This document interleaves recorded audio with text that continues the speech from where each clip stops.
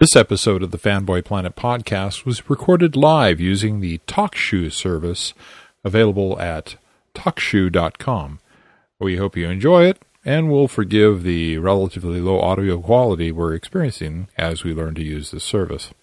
Thanks.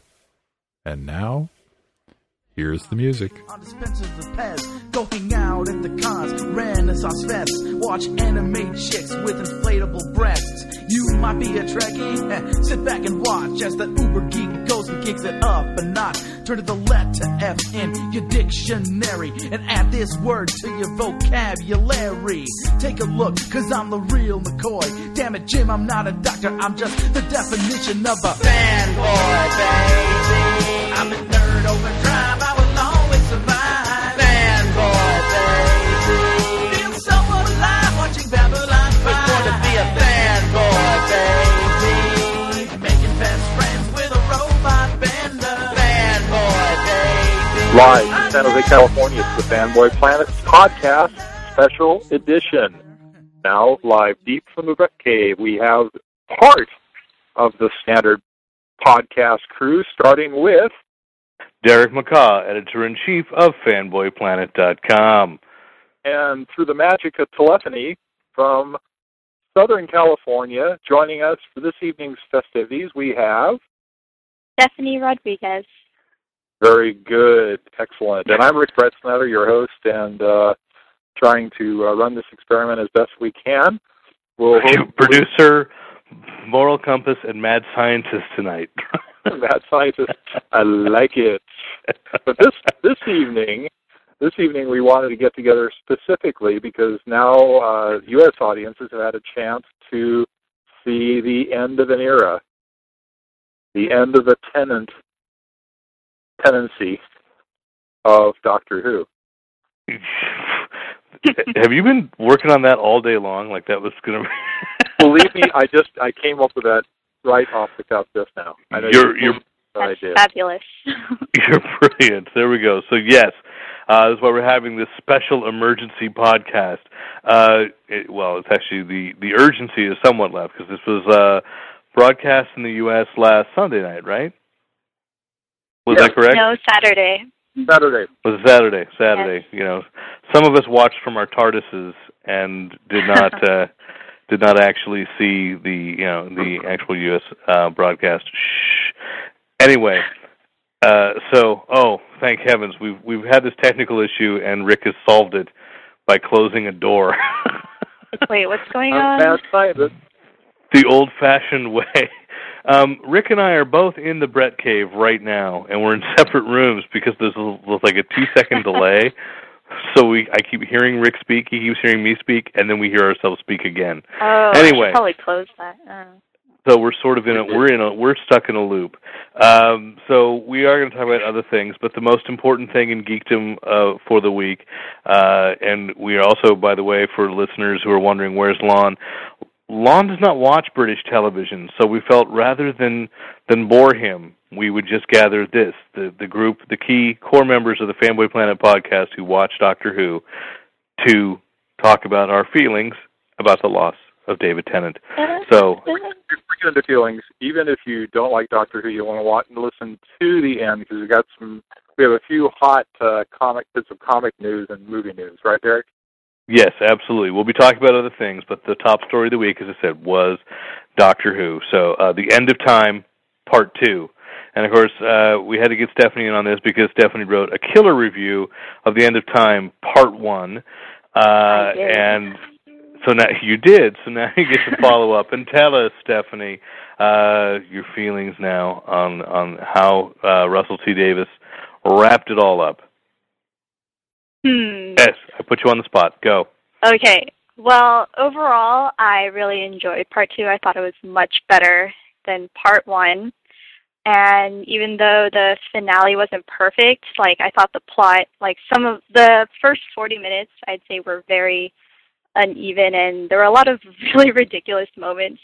But I thought, overall, it had such a strong emotional impact that I was able to forgive its flaws. And, yeah. I thought I really loved the scenes, my favorite scenes were between Wilf and the Doctor.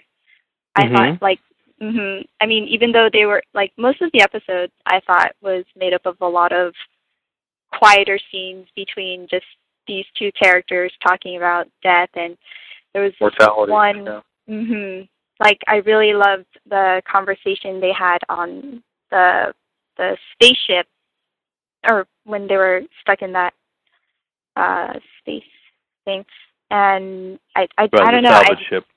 Yeah, I just, like, I cried during those moments because I just thought, you know, they had such a strong connection with each other, and it was really great. Yeah, he's one of my favorite companions now. Wilf became one of your. Well, you know, that has been a lot of strong response overall to people, even people that really didn't like the episode. Still think that Bernard Cribbins playing Wilf, the grandfather of Donna Noble, the previous companion, that's some of the strongest parts of the show. And Rick, you having watched a lot more of the, I'd say, original Doctor shows, the pre-Russell Davis, you can certainly chime in on this thing, is that one of the differences of this regeneration, this ending, has been that this is the first time, or at least this is allegedly the first time, that the Doctor has had actually the opportunity to muse and upon his own impending demise. The prophecy was set up in the middle of season 4 with the Ood saying that your song is going to come to an end. He's had that feeling of doom.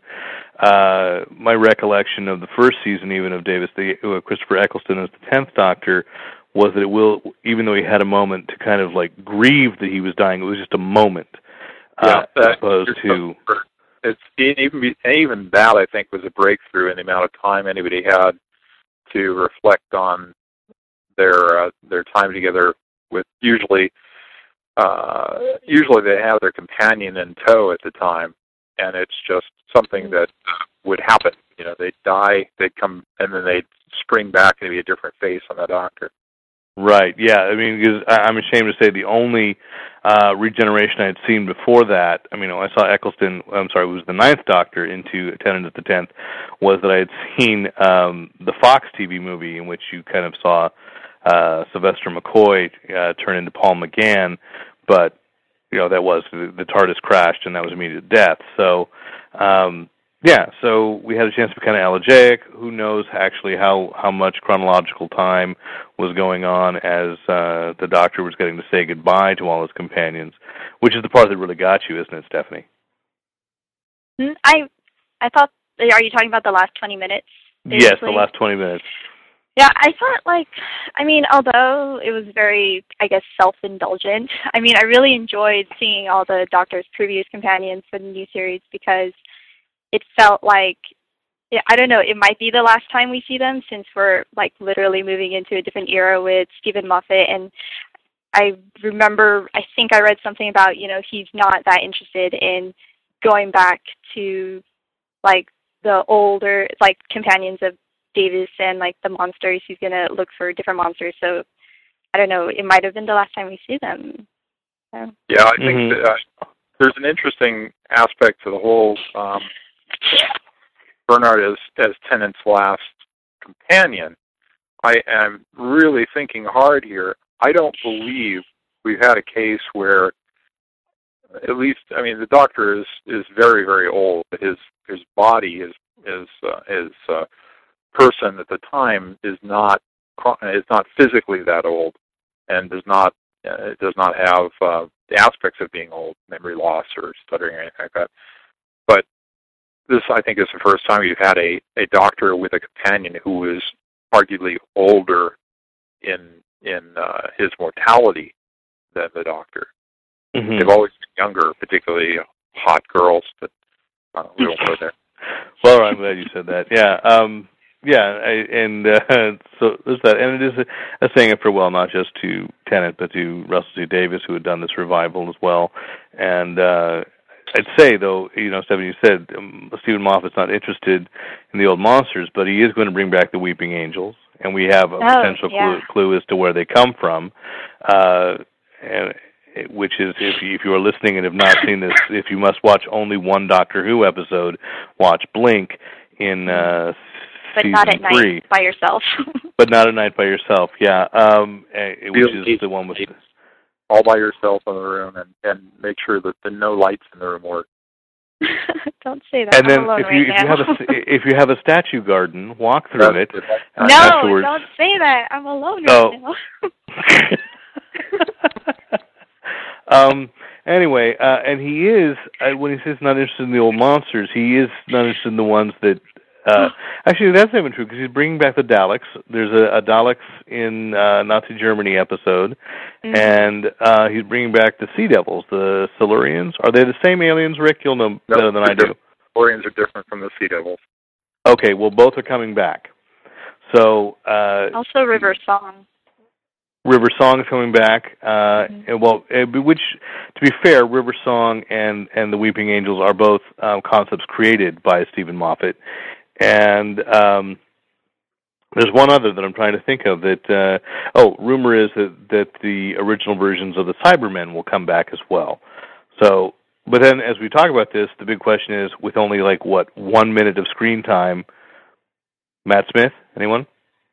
Huh? I felt he was mimicking David Tennant a lot. I don't know. I didn't see much of a difference between. I thought that was so overplayed.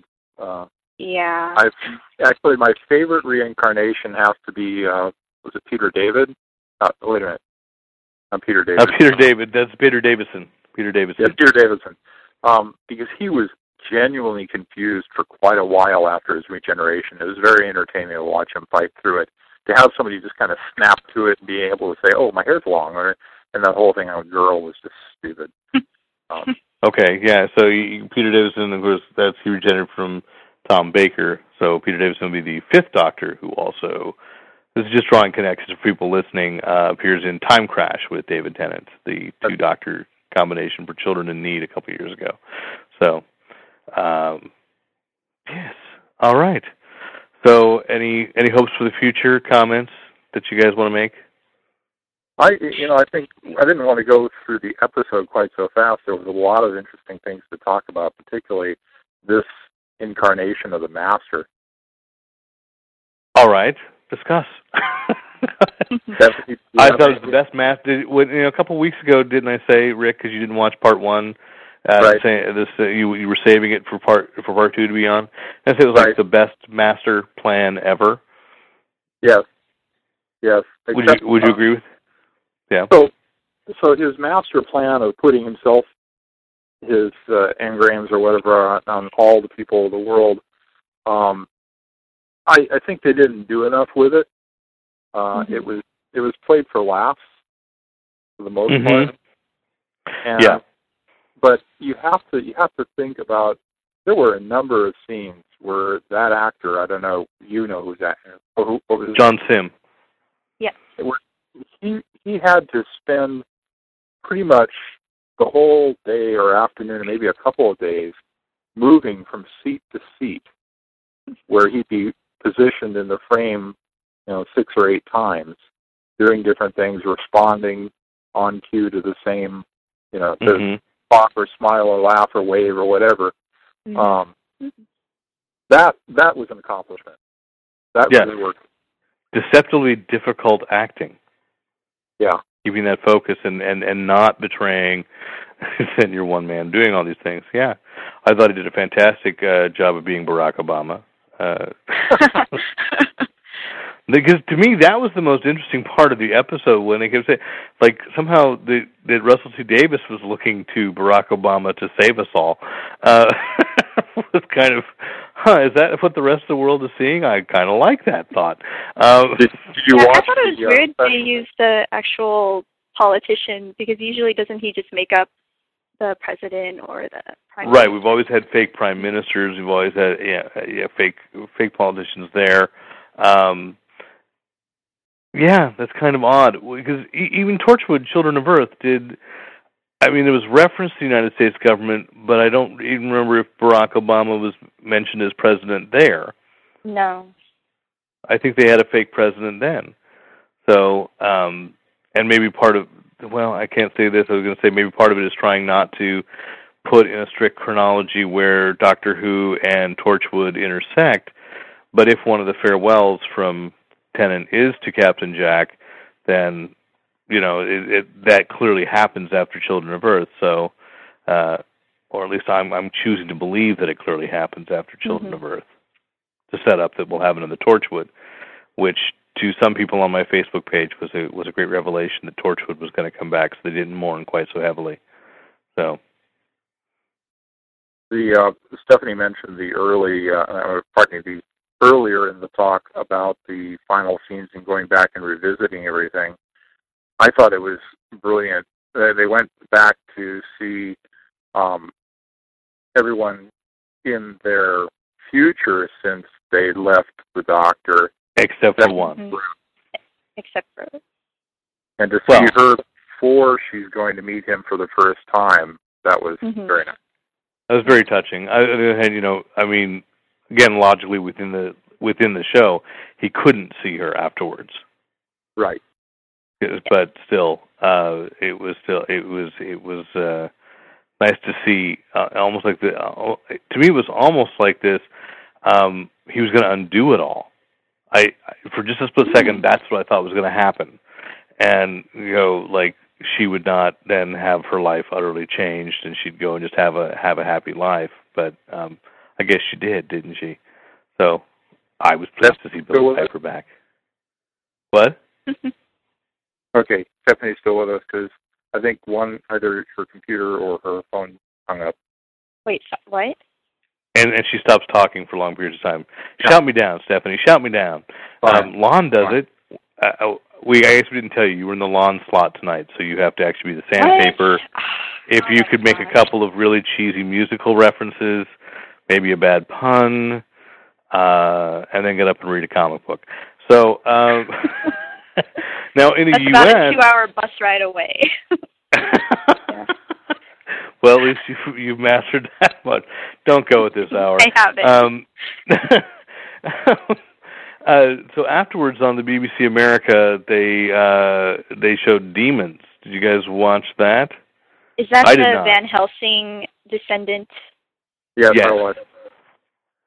So no, Rick, I didn't. Okay, so only Rick can speak of that, and perhaps we should speak no more of it. Was that the idea? No one seems to be all that impressed with that. So why should we join in? Quite impressive. It really had all the sensibilities of a juvenile novel taken. Is it like Buffy the Vampire Slayer? No, Buffy I don't think of it as a juvenile novel. I think it's more along the lines of something like Sort the Freak or something. Goosebumps? Goosebumps. Yeah, maybe Goosebumps. Because it was very simplistic and almost like Sarah Jane Adventures, really. It seemed like it was going to have some promise. The beginning set up with even reminiscent of things like what's the one? I think they got canceled now. The one about the Warehouse 13. Warehouse 13, yeah. It was canceled?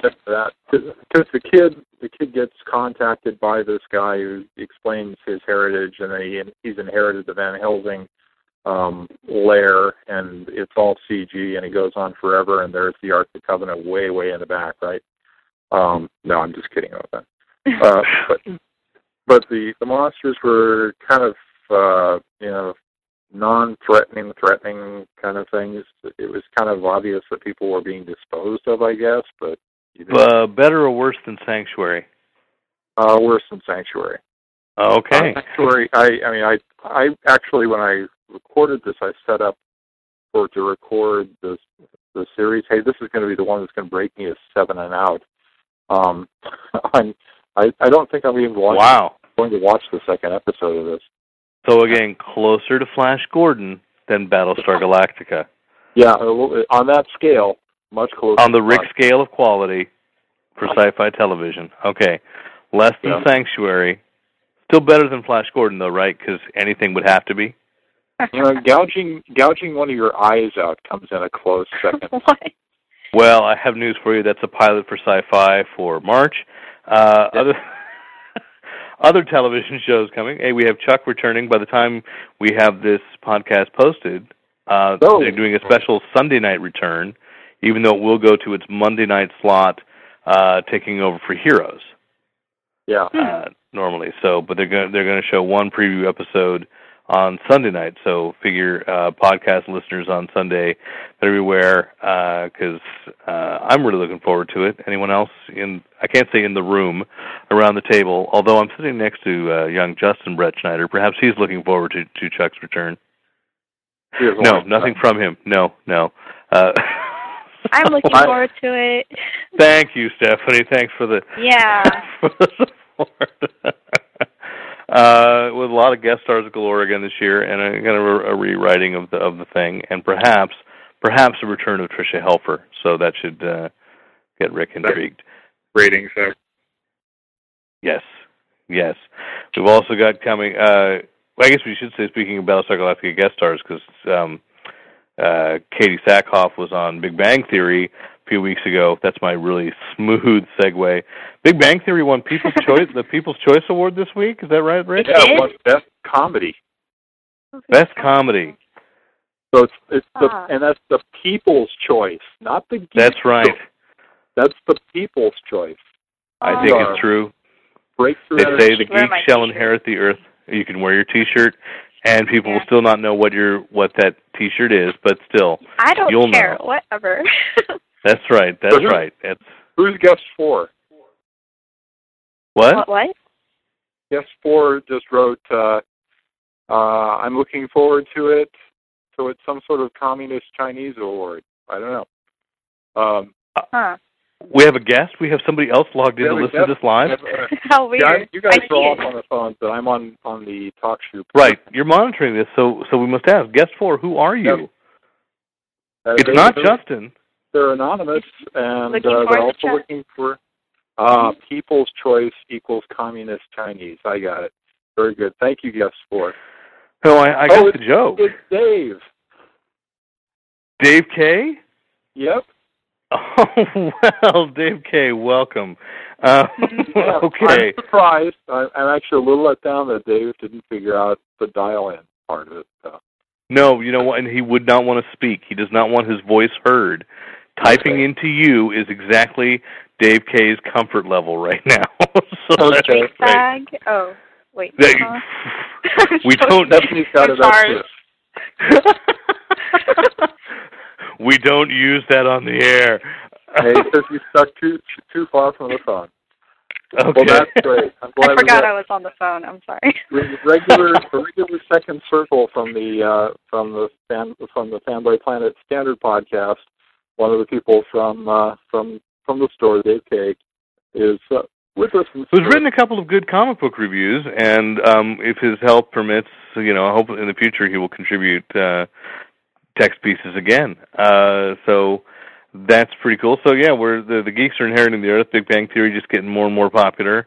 Other things returning, Lost, but that's not till February. So maybe we should be pulling Mario down for one last conversation,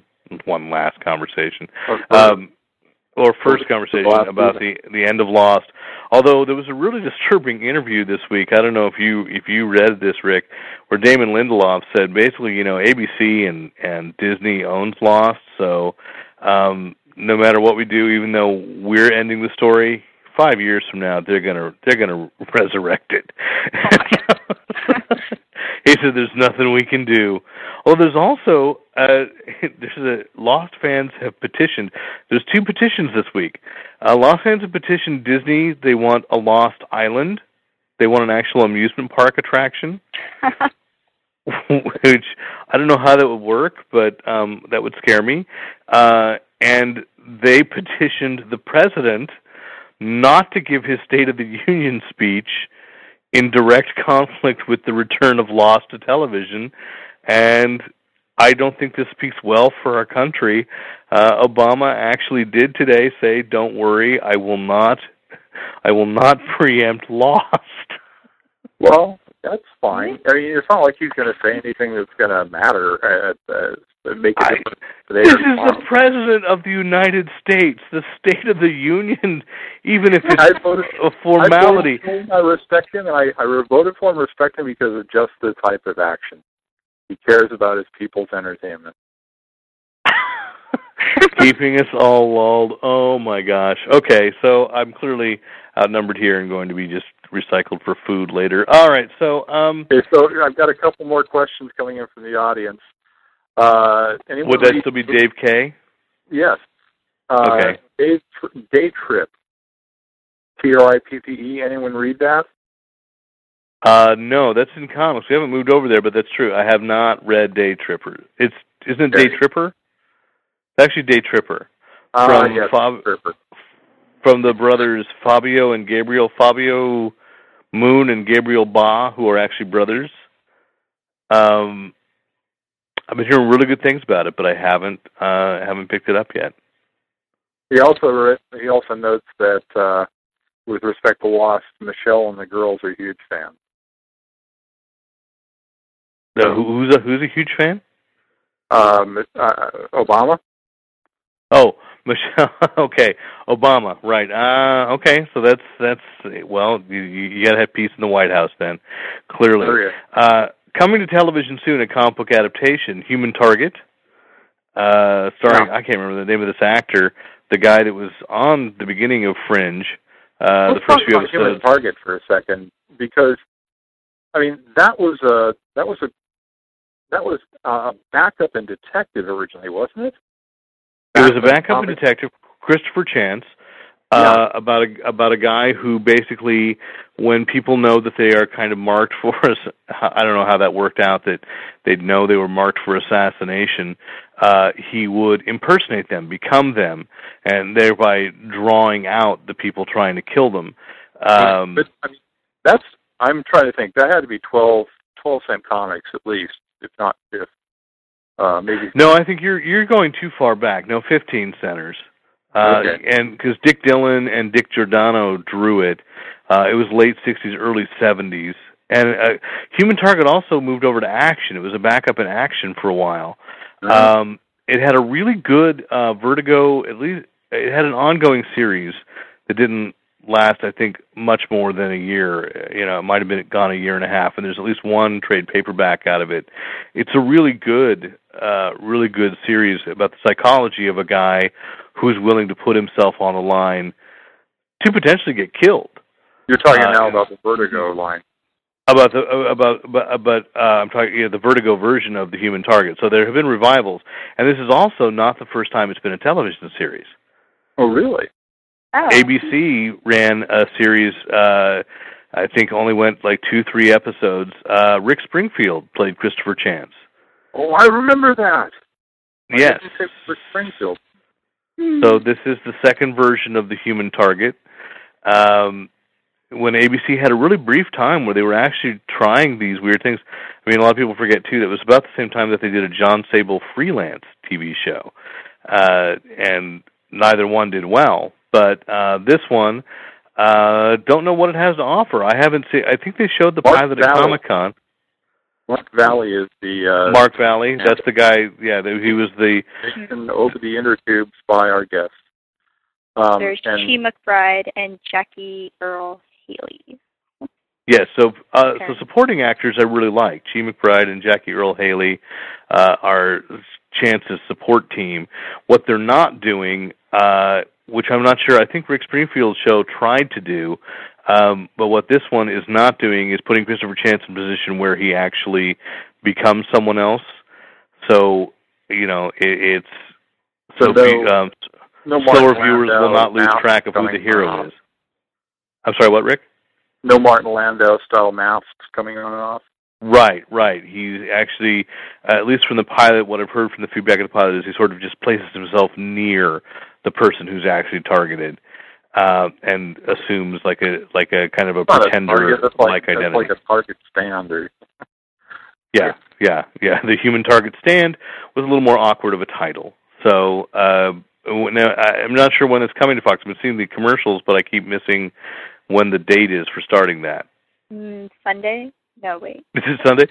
They're putting Human Target versus Chuck. Chuck wins. Sorry. Yeah. We'll Sunday see. 8th, I believe? Okay.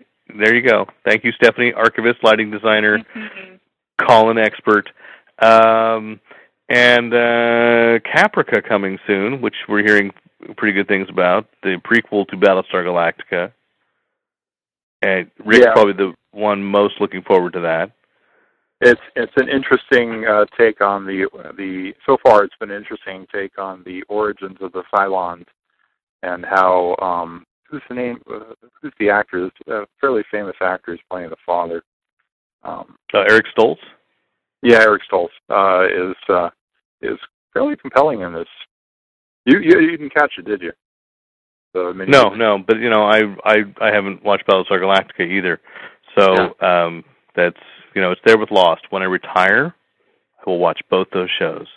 And I'll go, that's what you guys were telling me about. I get it now. I'll probably watch the remake of those series, the third remake. And Spartacus, speaking of remakes, Spartacus Blood and Sand coming. Yeah. I am Spartacus Blood and Sand. Well, I think it's Spartacus : Blood and Sand, if that helps at all. A series produced by Rob Tappert and Sam Raimi. That thing was all over Comic-Con. That thing was all over Comic-Con. So this production team that created Xena, Warrior Princess, and Hercules: The Legendary Adventures. Hard to say. Stephanie, did you go to the panel on that? Yes. Am I remembering that correctly? I think yes. I believe I was there. You don't know? Could someone call in and see if you saw Stephanie? Yeah. You can. It seemed, go ahead. I just thought. I don't know. After having Rome on HBO, I thought that was very good, and this seems like more like Rome and a slasher fic because it's just so graphically violent. From what I saw of the commercials, and in the little goodie bags that they gave, they even had the comic, and that was just pouring blood out of it, and I'm not sure how I feel about that. A little wet. You don't want to get any extra other collectibles. Right. Sorry? John Hannah from The Mummy and Four Weddings and a Funeral is the Roman Emperor. Lucy Lawless is in there. And the question, I guess, when I see the Rob Tappert, Sam Raimi combo, I'm thinking, it's funny. But is it? Did what you saw? What you forget about the Hercules and Xena were both kind of played tongue-in-cheek, a little over the top and stuff. But I'm not forgetting that at all. Yes. When you go back and look at those for low budget, for the number of episodes they did on really low budget, they had incredible sets and quality of props, and I think that if you gave them a little bit more money, they take that same, they just raise it up another level. I can appreciate people who do things that well on the low budget. Oh yeah, I'm probably the production team. I just don't know what to expect out of this show. Premiering on the Starz Network, which I guess I don't know how many people have that. I don't know how big a network that is, but it's growing, connected with Encore and Anchor Bay Home Entertainment, so I'm pretty sure there'll be a DVD release shortly thereafter. So we have that to look forward to in January. So not a bad month for television. We have a little bit of, I'll transition here to movie news. We're on Sam Raimi. There were rumors before Christmas that Sam Raimi was fighting with Sony about Spider-Man 4, and apparently at first Sony denied it and said, it's the Christmas break, that's why nothing's happening, and now apparently it's so bad that Spider-Man 4 has basically been put on hold indefinitely. I don't know, were we looking forward to that? Yeah. Not given the characters they were talking about so far, and if they were really moving, moving towards the Vulturous instead of the Black Cat. No, not at all. Right. Well, apparently he did want to maintain the Black Cat, and he wanted the Vulture. He doesn't want this Vulture's concept, but Sony doesn't want the Vulture either. Brian Michael Bendis has stepped forward and saying he'd love to write it. The other thing that Sam Raimi was balking at was that they wanted him to make it in 3D, and he doesn't want to make it in 3D, which is kind of interesting. I was having a conversation with people earlier tonight. Is 3D really that big a selling point, or is it just a way for the studio to get another $3 out of you? It's starting to be a hot topic for television now. Yeah. Like home television 3D. It's one of those things where you kind of go, well, what kind of fool would, for example, go out and see Avatar in 2D? The fool that's sitting in the living room of the Brett Cave right now. And that's my impersonation of Lawn for Tonight. But I blame Goodson on that. He bought the tickets. Yeah. So. In fact, I just got a press release today. Here's where the home video thing, you probably hadn't thought about this, Rick, but you're going to say is genius, is that I received a press release yesterday, I guess it was, announcing that Sony was going to relaunch a whole line of Blu-rays for 3D. So even though last week Cloudy with a Chance of Meatballs came out on Blu-ray, this summer it'll be the first of their 3D offerings as well. So you can buy it yet again. So for those wondering how they were going to gouge us after Blu-ray, how could it get more perfect than Blu-ray? Blu-ray 3D. Yeah. Well, what was there was a movie a couple of years back where when it came out on DVD, I just kind of it originally came out in 3D. Which one was it? We saw that. Oh no, it was Beowulf. Beowulf never came out in 3D for home theater, and even though I enjoyed that movie in the theater, I had no intention of buying it when it wasn't in 3D. Right, because you really felt you needed the 3D for that. Yeah. Well, I noticed this watching the G-Force, not the Japanese anime, the Secret Agent Guinea Pigs. Which the big thing this last summer was that it was in Disney 3D, and so as watching it, it's a film definitely intended for all the really bad things you think of 3D. Guinea pigs constantly launching themselves at the screen, meant to kind of come out, and startle small children. And then the Blu-ray isn't 3D. The DVD isn't 3D, and yet there have been attempts before. The Coraline DVD came with glasses. I think Monsters vs. Aliens. It worked pretty well. Okay. I haven't rechecked on new, played it on an actual higher definition player yet, and I haven't tried it on my computer. But my kids watched it and wore the glasses, and my daughter raved about how great the 3D was. And since that's a new experience for her, she's figuring it out. She's liking it. So, isn't the next Steve Carell movie going to be in 3D? The villain one. What is it? Something Me. Oh, crud.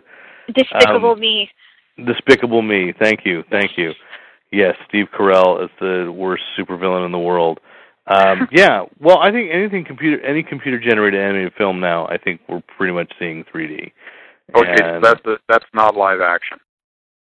No, you haven't seen any trailers for it? No, it's animated. And I know, we're getting Alice in Wonderland, the live action with Johnny Depp in 3D. So it's definitely moving forward there. So I can understand, if actually, a Spider-Man movie in 3D would probably be really cool, but Sam Raimi doesn't want to make it.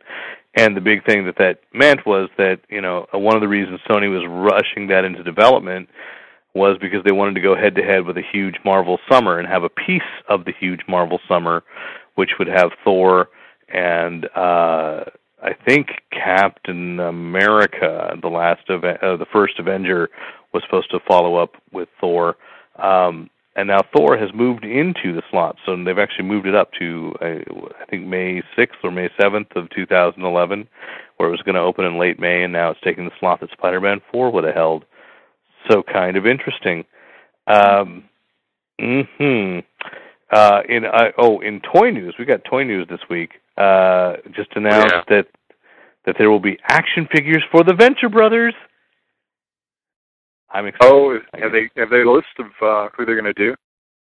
They just have signed the deal. Hopefully, in time for launching at Comic-Con, will be a full set. I would assume you're going to get Hank and Dean.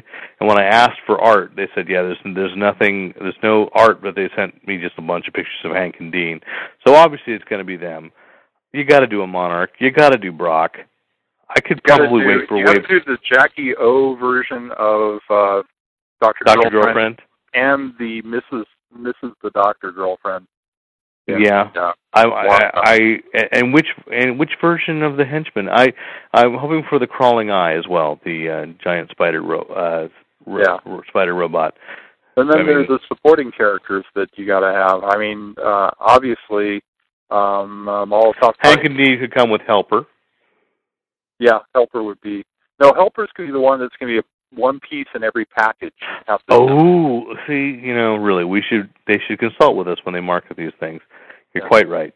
You're quite right. We need Molotov cocktease, and who else would be there? All those G.I. Joe ripoffs. The Agents of Sphinx. So looking forward to that, and David Bowie. Who? David Bowie. Oh, David Bowie. We'll see. And if you want to listen back, of course, our post-Comic-Con podcast this last year, we had a big interview with Doc Hammer and Jackson Public, the creators of the Venture Brothers, who, of course, were all for doing these kinds of things, and for some reason it's taken this long, so it's going to happen. Very excited. Another toy series which I think we all thought was dead was Topps had canceled the HeroClix line, which I guess, Rick, you weren't really a player, but for a while, Goodson and I were really, really into HeroClix, and if nothing else, it's a great way to... I wasn't a player, but I bought a lot. Yeah, because they're great little action figures for your desk, or little statues, really, tiny, tiny little statues. And Topps shut it down. But I just picked up this week that they have revived and are WizKids is apparently a separate company once again, so I have to kind of try to reconnect with them and find out what's going on with this. They're selling through Toys R Us. They have a Hammer of Thor series and a DC Brave and the Bold series coming, and then tonight Rick and I, before Stephanie called in, we're looking on the web and found that they're going to have a Blackest Night set of HeroClix. Well, we think that's what it means. All will be well is the last line that the Flash utters in Blackest Night number 6. And then there's then there's all the spectrums coming out of rings. I'm pretty sure that means it's Blackest Night. Okay. I'll go with probably light. That sounds cool. Yeah, May 12th, 2010. You can get a Larfleeze HeroClix. Will not let you have any other HeroClix. Anyway, so I want to follow up with that in the next couple of weeks when my spare time really comes up. I do want to tell you just one little comics thing. I mean, we're going to be shorter this week because obviously it's strangely late on a Friday night. But Rick, Stephanie, you didn't get to a comic shop this week, did you?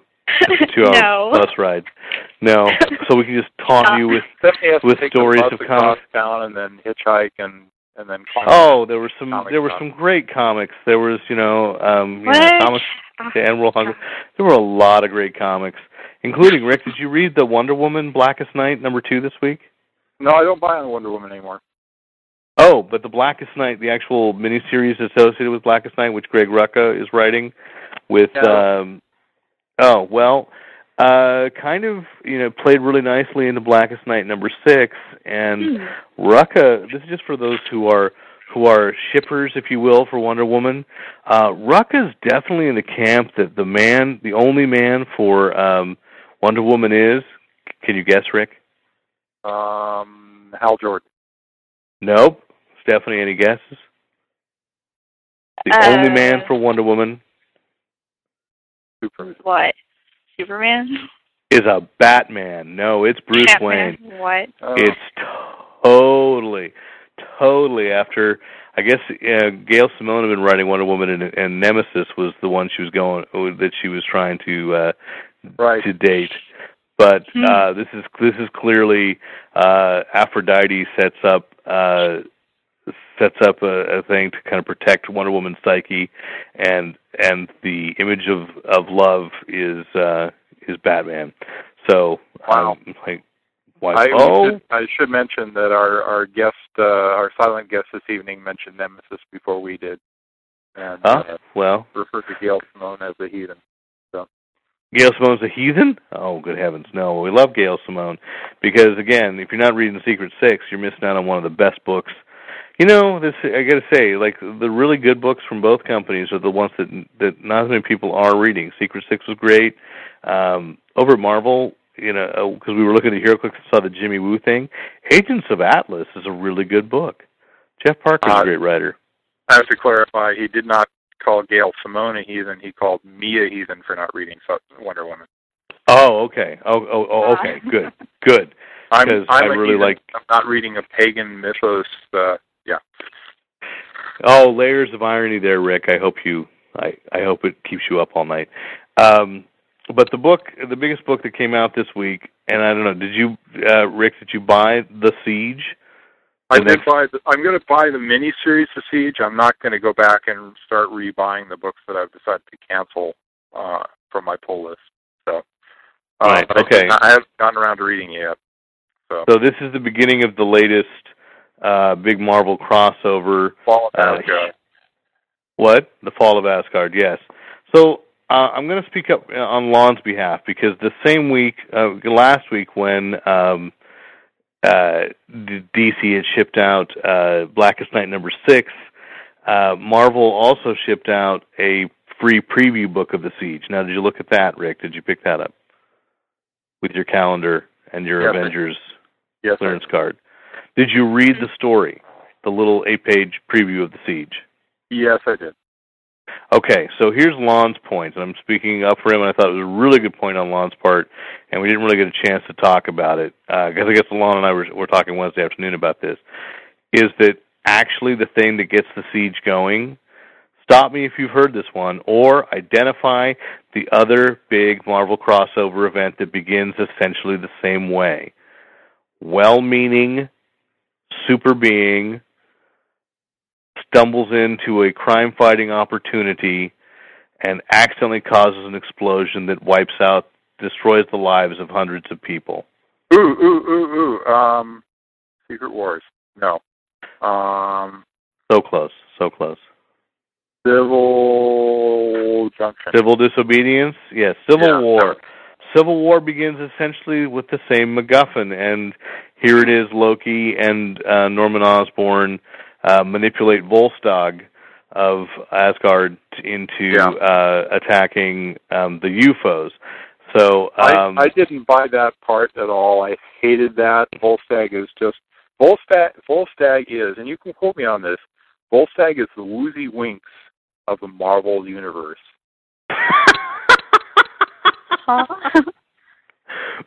Both references. Okay, Stephanie, you should be the devil's advocate. You should be the person who doesn't know comics for a moment. I don't. Do you know who Volstagg is? Vaguely. Okay, Volstagg will be played by Ray. Volstagg will be played by Ray Stevenson of Rome, to harken back to a point you made earlier in the movie. He is the Stan Lee's Falstaff surrogate in Asgard. He's part of the Warriors 3, Fandral, Hogan the Grim, and Volstagg. So Volstagg's, like, in the comics, really fat. Ray Stevenson will not be that fat. But Volstagg's this huge, voluminous character. Boastful, but a heart of gold, giving. Yeah. Often talks a much better game than he actually plays as a superhero. And although he's a good swordsman. So that's it's not at all clear in there. Oh, go ahead. I'm sorry. I'm cutting you off. I just got to fit before we get too far away. So that then the other reference there Rick made is the Woozy Winks goes into the DC universe is Plastic Man's sidekick. Woozy Winks is borderline mentally deficient. sometimes people remember that he's been given the ability to actually nothing can harm him. Mm-hmm. That's how he's invented. So the man that Mother Nature would always protect. So he's helping and protecting Plastic Man. Yes, he's not really. He's he's just kind of an idiot. And he did just show up on the Brave and the Bold animated series, but anyway, he's a character that's pretty much done strictly for comic relief. So then to put Volstagg in the middle of that to start the siege, which is supposed to completely, utterly change the Marvel Universe and lead into yet another event called the Heroic Age, in which after how many years? 5-6 years of nothing but doom and gloom and death and destruction, we're now going to say everybody's sweetness and light. Steve Rogers will forgive Tony Stark for accidentally getting him killed. Peter Parker will forgive them all for making him give up his marriage to Satan. When I put it that way, it does sound pretty freaking stupid. But I'm just angry that because who wrote Civil War was Mark Miller, wasn't it? Rick, that's who wrote it. That sounds right. But so I think Bendis, Bendis is using the same beginning. It's just a little awkward, and everybody's been. When you look at the way that was done, though, because Volstagg has the UFOs get set upon Volstagg by the Red Cloak at Norman Osborn's bidding, and he ends up the Hood, you mean, right? The Hood, pardon me, right? The Red Cloak. It's a red cloak, but it's the Hood. Volstagg gets thrown into this arena of a football stadium. He doesn't go there himself. He gets thrown there. And then the UFOs show up, and they attack him, and it looks like he's just putting up like a defense against it, but it takes out everybody in the arena, in the Coliseum. Mm-hmm. So it's a little different than, I mean, I'm not saying Lon's wrong. I think it's a stupid way to start a big series by taking a beloved character and making him a tragic figure. It's like kicking a puppy. My God. And yeah.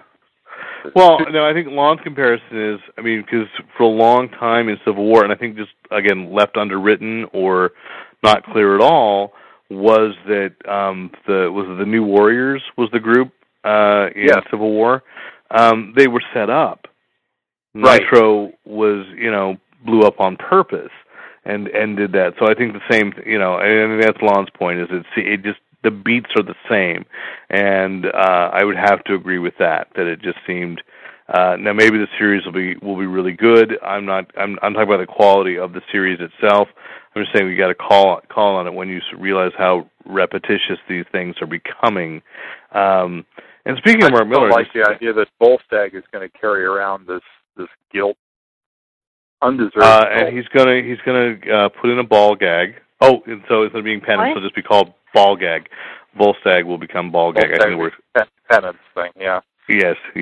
Again, for Stephanie and other people listening, who Stephanie is sitting in for, the lighthearted character. The lighthearted character Speedball was the only survivor of the New Warriors slaughter, and he was also one of the few hit characters named after a street drug.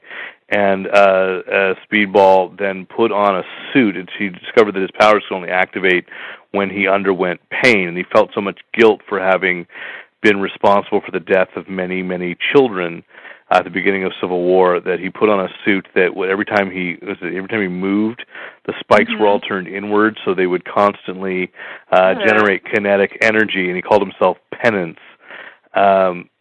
So he was definitely this huge S&M figure, and so I was just saying Volstagg would become Volstagg. Now that I've totally deconstructed the joke, it's so much funnier, isn't it? Yeah. She's a theme tonight. Thanks. Oh my God, you know what this means, Rick? We do need Lon. We got anything left on the agenda? We're coming up on the end of the hour. I've got nothing left on the agenda. I'm just going to end it with the thing of how I just miss Lon tonight. I just miss Lon. And if you miss Lon, write into sandpaper@fanboyplanet.com. Otherwise, comments, compliments, criticisms, all that, editor@fanboyplanet.com. Oh, I have a question. Yes, Stephanie? Oh, did you hear anything about the Green Lantern casting?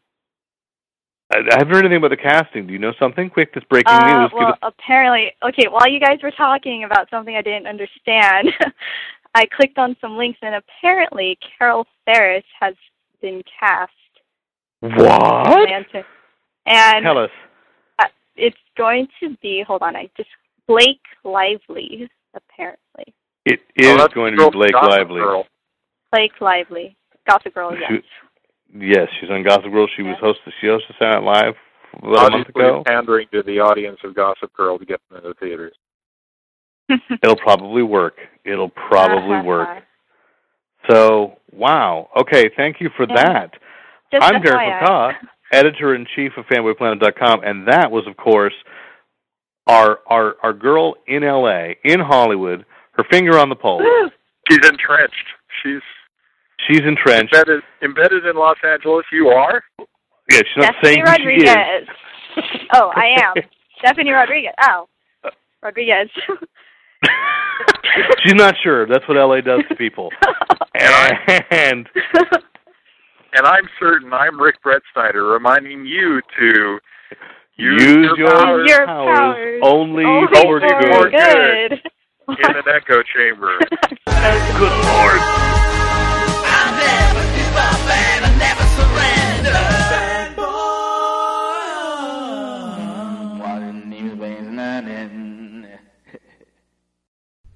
Why are you looking at me? Because you're not saying anything. And thanks once again to the great Luke Ski for use of his music in this podcast. Visit Luke Ski at www.lukeski.com.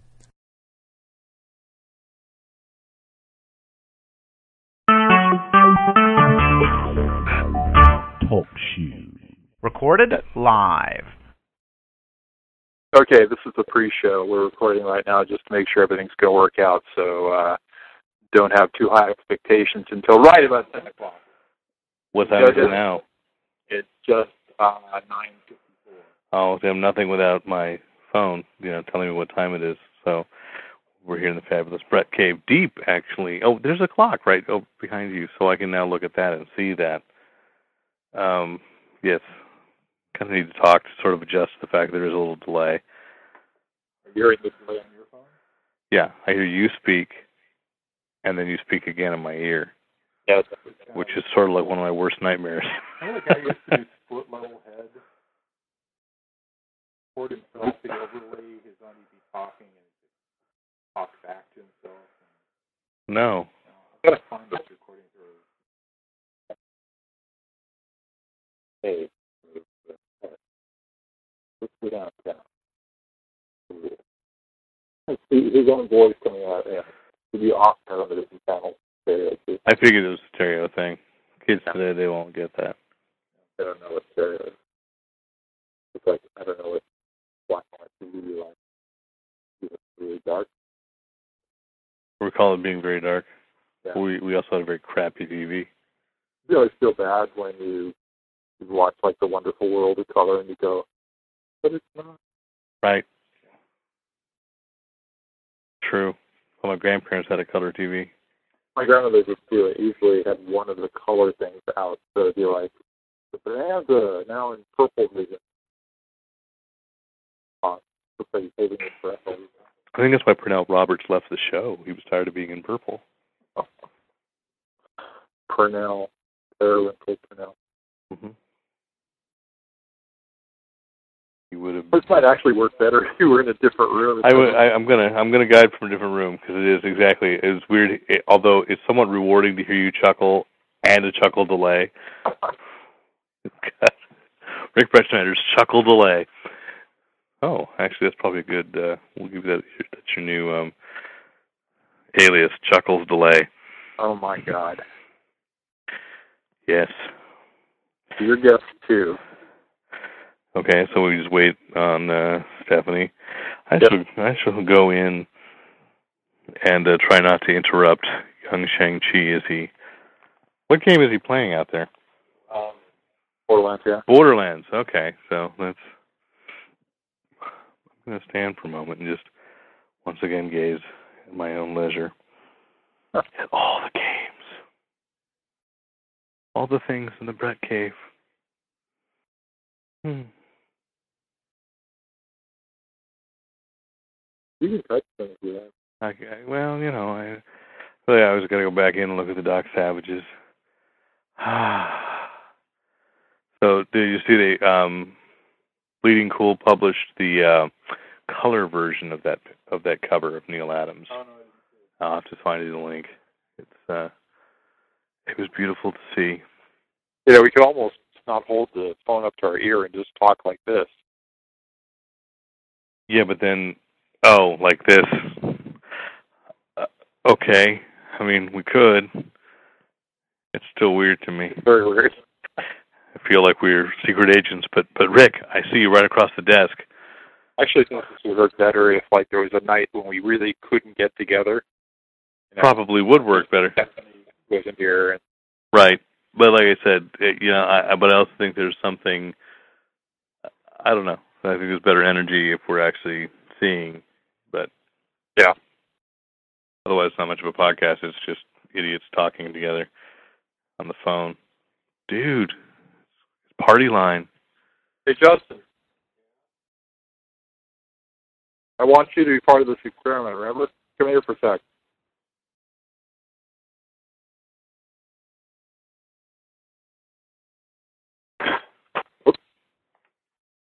Two hawks from Earth fell.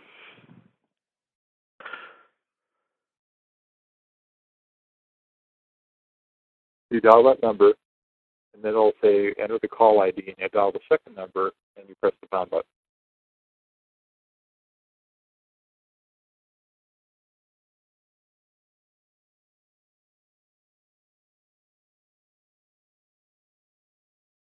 But now we have to use the earphone. I don't go there anybody else. Dang it. Okay. You want to go? I mean, the chair right outside the door. You could. All right. All righty. So to see who the actual winner of what? Stephanie? Oh, Central Coast, California. Wait, hello? Is that Stephanie Rodriguez? I think. Hello? Do you think? Are you who you think you are? Yes, oh my God, I can hear my own voice. How weird. Okay. You can hear your own voice? Yes, I am. Sorry, I have. Did somebody else call in? Sorry. Hold on. No, this is Stephanie. Okay, good. I'm just hearing my voice on delay on this thing, and I've actually been listening to you guys for about 15 minutes. Okay. Trying to figure out how to connect. So are you connected by your computer or your phone?